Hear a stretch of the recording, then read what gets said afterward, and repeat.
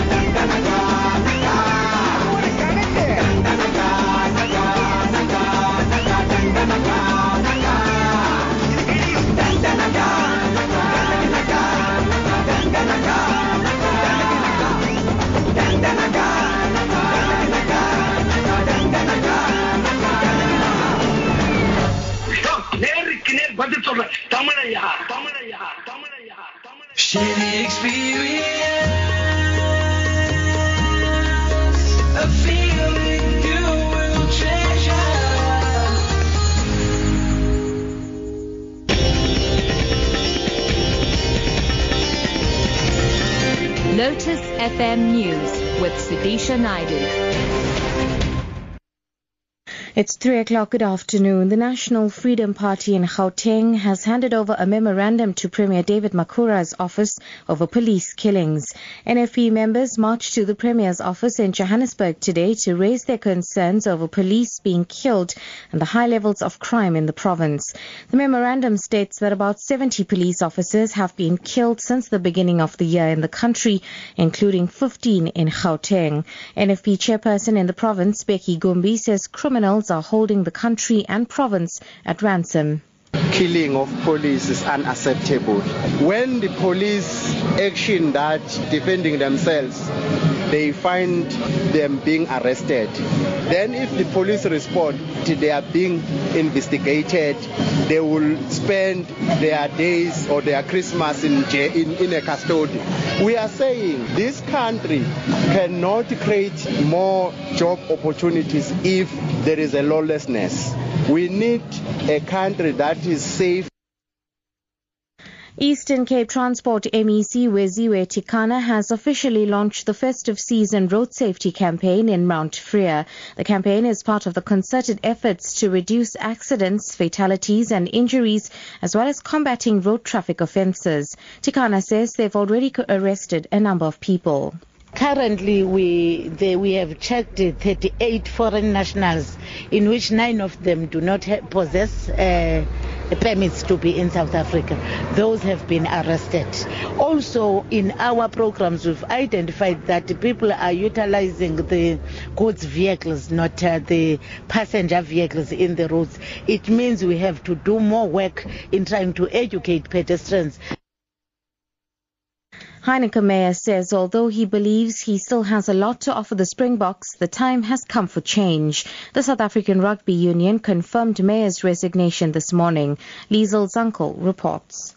SARU's General Council was set to discuss Meyer's position as coach during a meeting on the 11th of December. Instead, Meyer's successor will now be on the agenda. In a SARU statement, Meyer says he considers his decision to be in the best interest of South African rugby and that he leaves with his head held high. He also expressed his optimism regarding the Springboks and their future, saying the young players who choose to remain in the country leave the team in a great position to move on in the next few years. Saru indicated that the search for Meye's successor would begin immediately. Liesel Zankel, SABC News. And finally, private rhino breeder John Hume says government needs to work with rhino breeders to ensure that this natural endowment benefits local communities. Hume is one of two private rhino breeders who took government to court to have the rhino horn trade ban lifted. The two saw victory when the Pretoria High Court ruled that the 6-year trade ban be lifted, thus challenging government's 2009 stance aimed at combating rocketing poaching numbers. While the Department of Environmental Affairs is pushing to appeal the court decision, the country continues to battle record-breaking poaching figures, with a staggering 1,215 rhino killed last year.